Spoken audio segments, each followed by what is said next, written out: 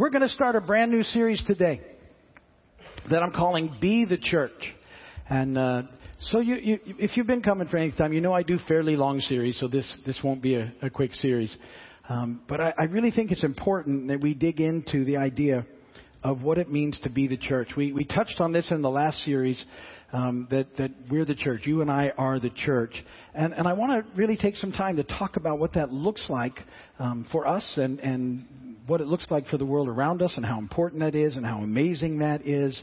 That we're in Christ, we're part of the most amazing institution, if you want to call it that, in the world. The one that has a promise that the gates of Hades won't come against it. We're going to be here until Jesus comes back. The church, historical, has continued to do amazing things over 2,000 years and will continue to, despite adversity and persecution, because it's Jesus' church. It's His church. And it's an amazing thing to be a part of. And so I really want to dig into that with you in the weeks ahead of how important that is. We're also going to be tying into it the idea of being upward and outward and inward.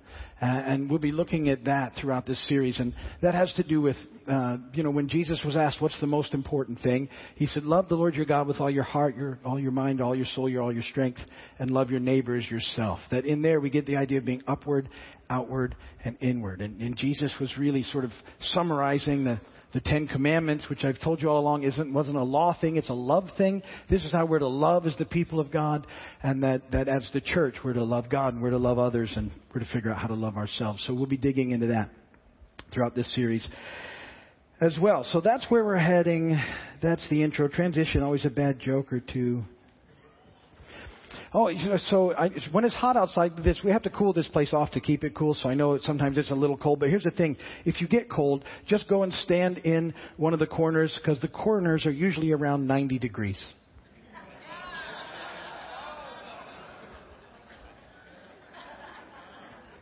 That one gets a second little ripple. It's a math joke. My wife doesn't usually like math jokes, but she told me she liked this one. If you have 13 apples in one hand and 10 oranges in the other, what do you have? Really big hands. Really, really big hands. Giant hands. I looked up opaque in the dictionary. The definition wasn't very clear.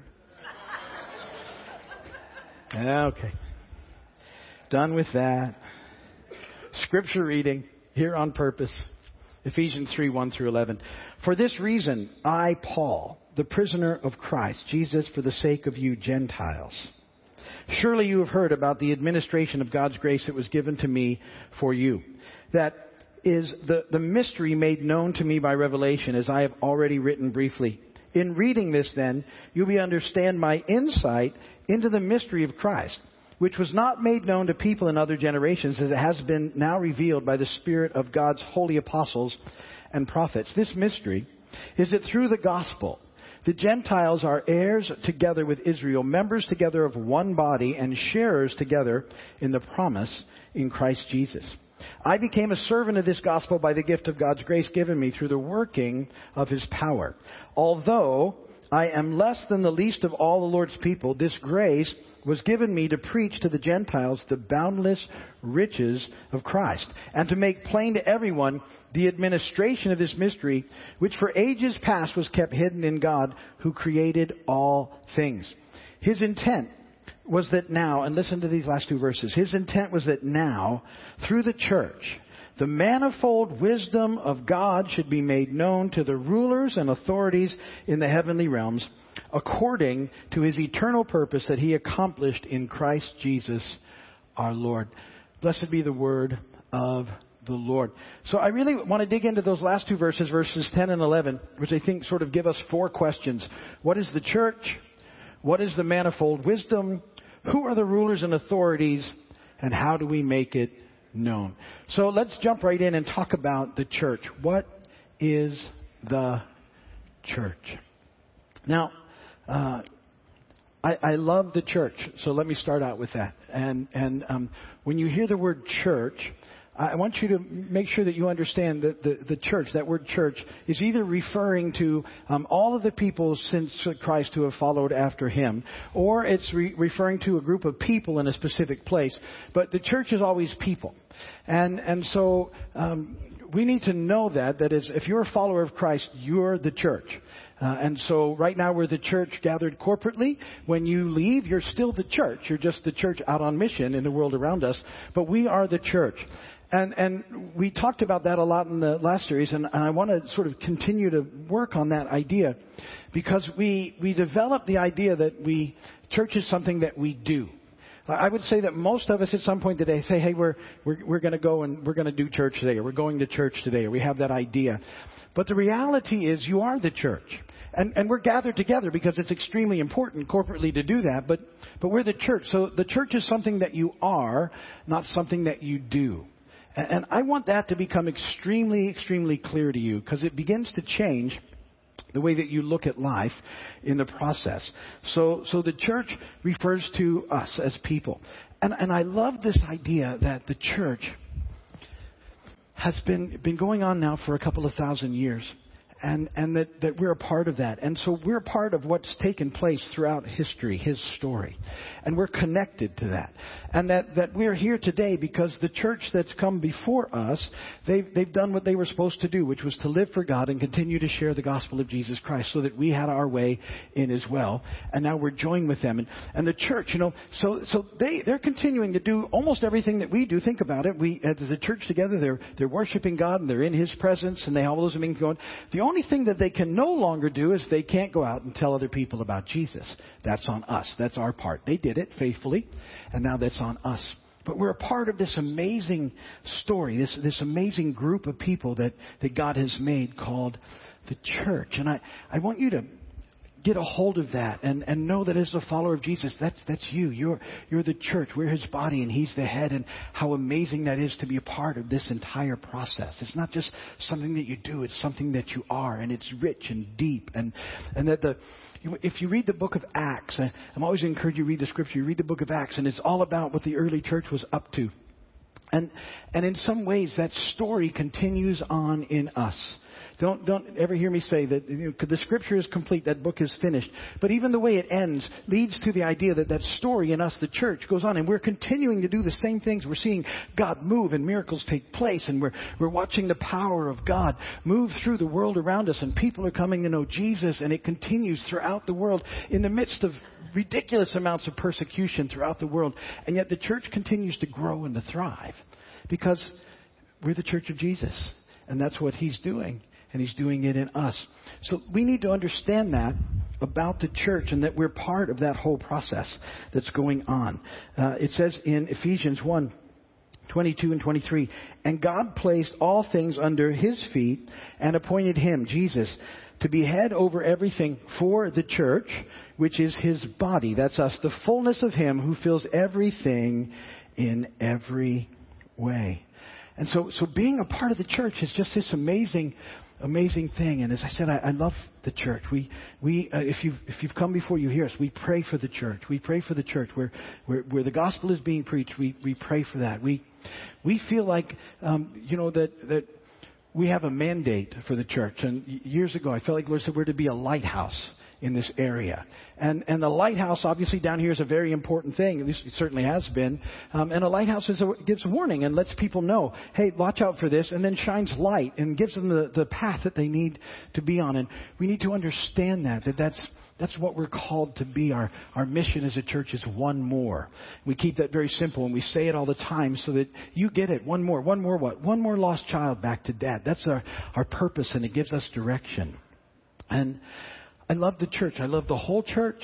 I love us, this church. When I say church, what I'm talking about, specific group of people in a place, that's us. I love this place. I love being a part of us and this group. And so, we started coming here a very long time ago. Alice and I didn't start this church. We stumbled into it in 1985, and we had just gotten saved. Literally 2 days before we ever made an entrance into this church, we had just gotten saved. This church was started by another pastor, and it was in a little tiny building over in near the health food store now. And the story's a kind of interesting story. So we had both gotten saved, which was miraculous, and we had been far from the Lord, and this was new to us. I certainly didn't grow up in a church family at all. I had no idea what that looked like. And I used to work nights. I used to run bars back in the day. It's very similar to what I do now. And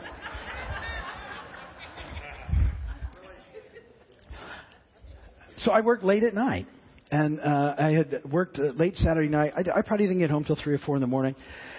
And I came home and I went to sleep. And all of a sudden I'm hearing, Alice is up and moving about. And I'm like, what are you doing? She says, I'm going to church. And I'm like, oh, I guess that's what we do now. That was news to me. And I said, but I'm exhausted. She said, okay, I'll go. And I said, okay, see you later. I went back to sleep. And I didn't know where she was going to church or anything. There was half a dozen churches on the island. I went back to sleep. And then all of a sudden the phone rings. And this was 1985. So actually we were saying, Alice and I, this all feels very familiar, all the 80s decorations. So the phone rang, and the phone wasn't convenient, and it wasn't a cell phone. It was across the room where I had to get up. And we were teasing earlier, it's like one of them old phones where you have to do this whole thing, the dial thing. You can really frustrate a kid nowadays. Hand him one of those. Say, this is how you make calls. I don't get it. Anyway, the phone rang, and I get up. I have to get up to answer it, and I answer the phone, and there's nobody on the phone. Now I'm awake, right? I'm up standing. I'm like, okay, I'm awake now. And so I guess I'll go to church, and I had no idea about going to church, so I just put on a pair of shorts and some chinos and pretty much what I do now, and which is why this still happens. And I was like, I'm going to church, and I'm not sure where to go. I started driving. I went past 3 churches and pulled into the little church over there, and that happened to be where Alice was. It was very cool, and so that's where we went to church, and this has been our history since then. We've been here and stayed here, and not many of you were with us back then when we started. Danita is still here. She was there. She's sitting right back there. She's been here for a very long time. Pastor Barry was there. Bill Underwood was here somewhere. I saw him earlier. Bill was there. And Sandra. So that was a long time ago, 1985.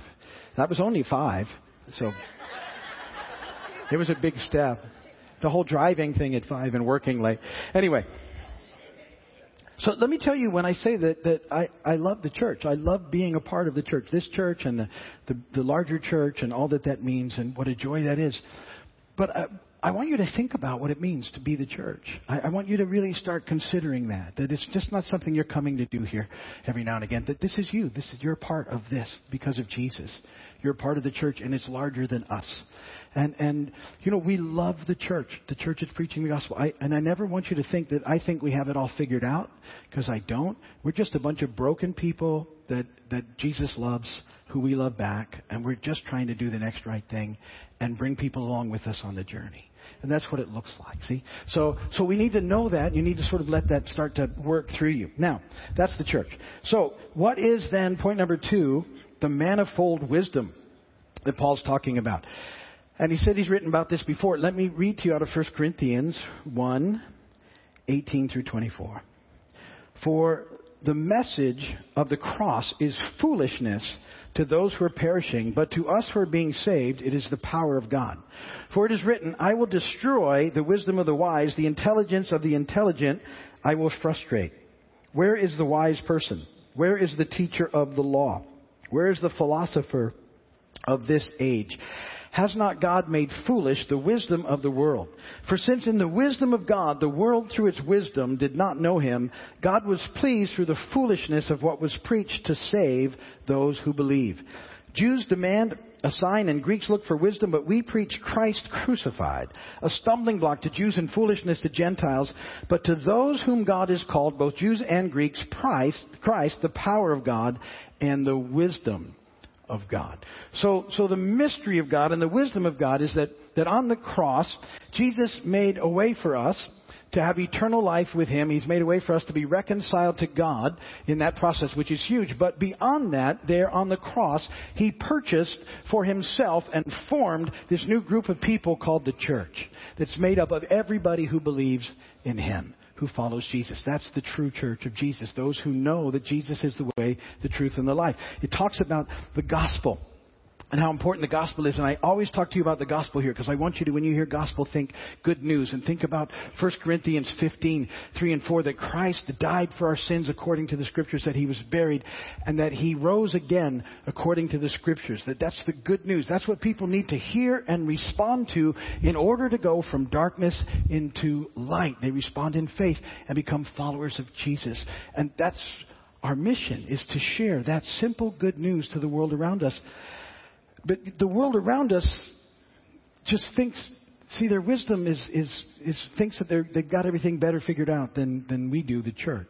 And they don't think they should listen to us because it sounds like foolishness to them. You know, I pastored for a long time, and so I think of stories some time ago. So when I meet people outside of here, I don't always immediately tell them what I do, because they treat me differently. Like one way that they'll treat me is, I was thinking, so there was a time years ago when I was out golfing. I used to golf. I don't golf anymore. Not that I have anything against golf, just isn't something I do.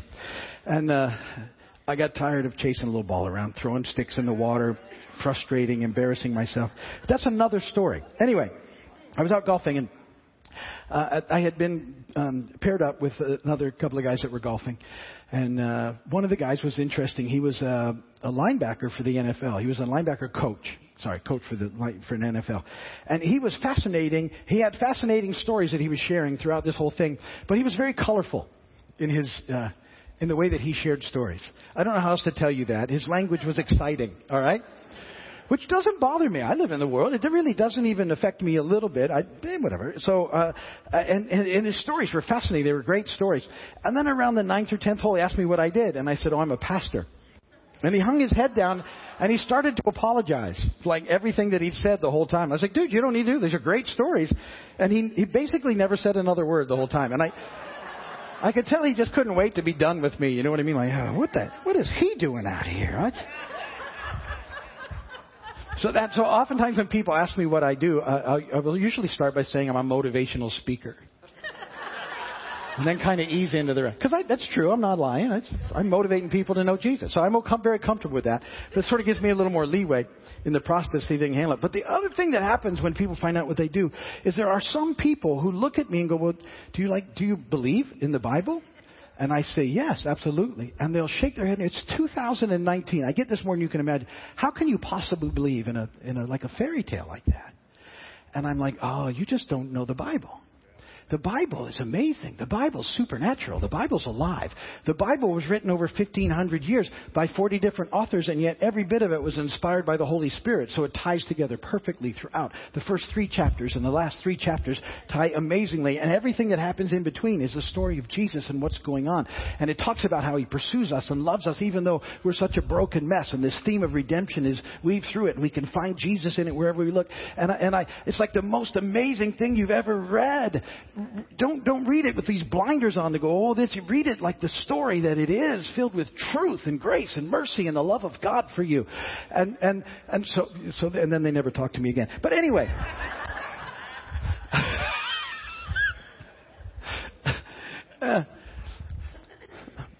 Look, we're to be passionate people because we're the church of Jesus. We're the body and he's the head. And we're into this amazing thing. So we have this amazing wisdom that he's given us in the scripture and in the good news. Who are the rulers and authorities? Point 3. Fortunately, there's 2 scriptures also in Ephesians which let us know who he's talking about there. Ephesians 6, 11 and 12. Put on the full armor of God so that you can take your stand against the devil's schemes. For our struggle is not against flesh and blood, but against the rulers and against the authorities, against the powers of this dark world, and against the spiritual forces of evil in the heavenly realms. And also in Ephesians 2, 1 and 2, as for you were dead in your transgressions and sins, in which you used to live when you followed the ways of this world, and the ruler of the kingdom of the air, the Spirit, who is now at work at those who are disobedient. So the rulers and authorities, as Paul's talking about, are the enemy and his kingdom of darkness. And they are intent on keeping human beings blinded to the truth that will set them free and bring them into eternal life. That's the enemy's intent. He doesn't want people. He's blinding people to the gospel. And he's doing everything he can think of to keep it from taking place because he doesn't want people to come to know Jesus. And as the church, we have to realize that we're involved in a cosmic battle. that's significant in the process. I often think this way, that the well-being of Christianity in the Florida Keys is in our hands. And if you let that sink in, that's a huge deal. We're not the only one, the church, but the church. And so in this area, it's in our hands. The church of believers, it's in our hands. And so we need to understand that, of what that looks like and what that means and how big a deal that is in this process. And it's supposed to change us. And what it's supposed to do is this last thing. Is how do we make this wisdom known? And most of you will know the answer to this when I started initially, but we're supposed to live by doing... Very good. Thank you very much for listening for the last 20 years. The next right thing. We do that. We do the next right thing and the next right thing and the next right thing with the reality that we're not perfect and that we're just a group of broken people heading out, walking this thing out the best we can, knowing that we need the grace and mercy of God and allowing it to flow through us to extend to people around us. But you know, in Matthew 5:16 it says, in the same way, let your light shine before others, that they may see your good deeds and glorify your Father in heaven. Live this thing out with that light shining through you like the lighthouse that we're called to be. In Ephesians 2:10, it says, we're God's workmanship created in Christ Jesus to do good works which God prepared in advance for us to do. We're not out doing things trying to earn God's approval because we already have it. We're doing these things because He loves us, and we're responding to that by being the church. And being people of mission, called to and understanding this. Titus 2:14, who gave Himself for us, Jesus did, to redeem us from all wickedness and to purify for Himself a people, His church, that are His very own, eager to do what is good. See, that's the mission of the church, is we're to live our lives in a way so that people can see and know that God is real. Not in a pretend way, not in a we're better than you way, but in a way that lets people know how real God is, how much He loves them, and how desperately He wants to be in relationship with them. It's tricky because we live in a culture that's constantly trying to redefine things all the time. And the culture is trying to call good bad and bad good. And yet we live here in the midst of this broken world, this fallen world, this broken planet, and we exhibit and love and proclaim Jesus because He's the truth. And we're His. We're the church. So just start thinking about that this week, and we're going to spend a bunch of time going through all sorts of ideas of this because it's a pretty big idea. But that's good for today. Ministry team, those are here, why don't you head over the wall? People on the way over that wall are here to pray for you. And if you need prayer for anything, they'll make sure you get it. But let me pray for you as a group, and then we'll dismiss. Papa, we are so thankful for who You are and for Your amazing love for us. You're such an awesome God. Thank You for including us in Your story, God. Thank You for including us in this amazing thing, the church. What a great joy and privilege. And Lord, help us to settle in that and live in a way that it makes a difference in the world around us, that You would bring renewal, revival, and breakthrough to this area, that hundreds and thousands of people would come to know You as their Lord and Savior. We pray again today for every church in this area, God, where Your word is preached, and ask that You would bless them abundantly with everything they need to fulfill the mission You've given them. We ask for Your continued abundant blessing on us, God, to fulfill the mission You've given us of one more. Just one more lost child back to You, Dad. Just one more. Thank You so much for including us in Your story here in this time and place. You're such an awesome, awesome God. If you need prayer this morning for anything, the folks over there will pray for you. Healing, relationships, problems, finances, situations, whatever you got. If you don't know Jesus as your Lord and Savior, let's take care of that today as well. It's humility and faith. In humility, it's just admitting to God you're broken like all the rest of us here. You've sinned. Asking God to forgive you what you do. And then in faith, inviting and accepting Jesus into your heart and life as Lord and Savior. If you have never prayed a simple prayer like that, do it now. It's the best decision you will ever make in your life. If you need help, just go over there and ask somebody. Say, I want to know Jesus, and they'll know what you mean. They'll help you with that. So if you need prayer for that or for anything, I'd encourage you to get it. If you're going to stay and have breakfast, Lord, thank You for the food You provided. Bless that. Everybody that makes it possible. Draw people in for the 11 o'clock service, God, so they can hear about Your amazing love for them as well. Praise God, from whom all blessings flow.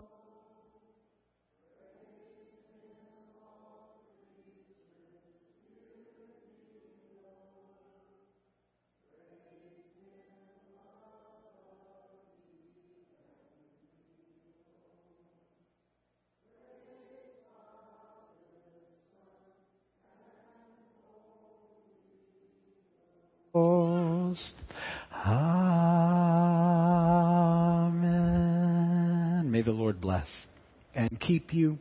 May His face shine upon you.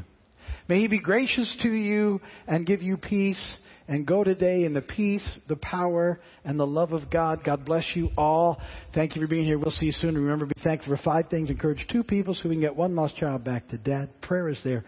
Breakfast to be in the back. As you go, drive safely. Be kind to one another in the parking lot. Have a great day. Catch some fish. Hope your team wins. Happy Father's Day. See you later. Bye.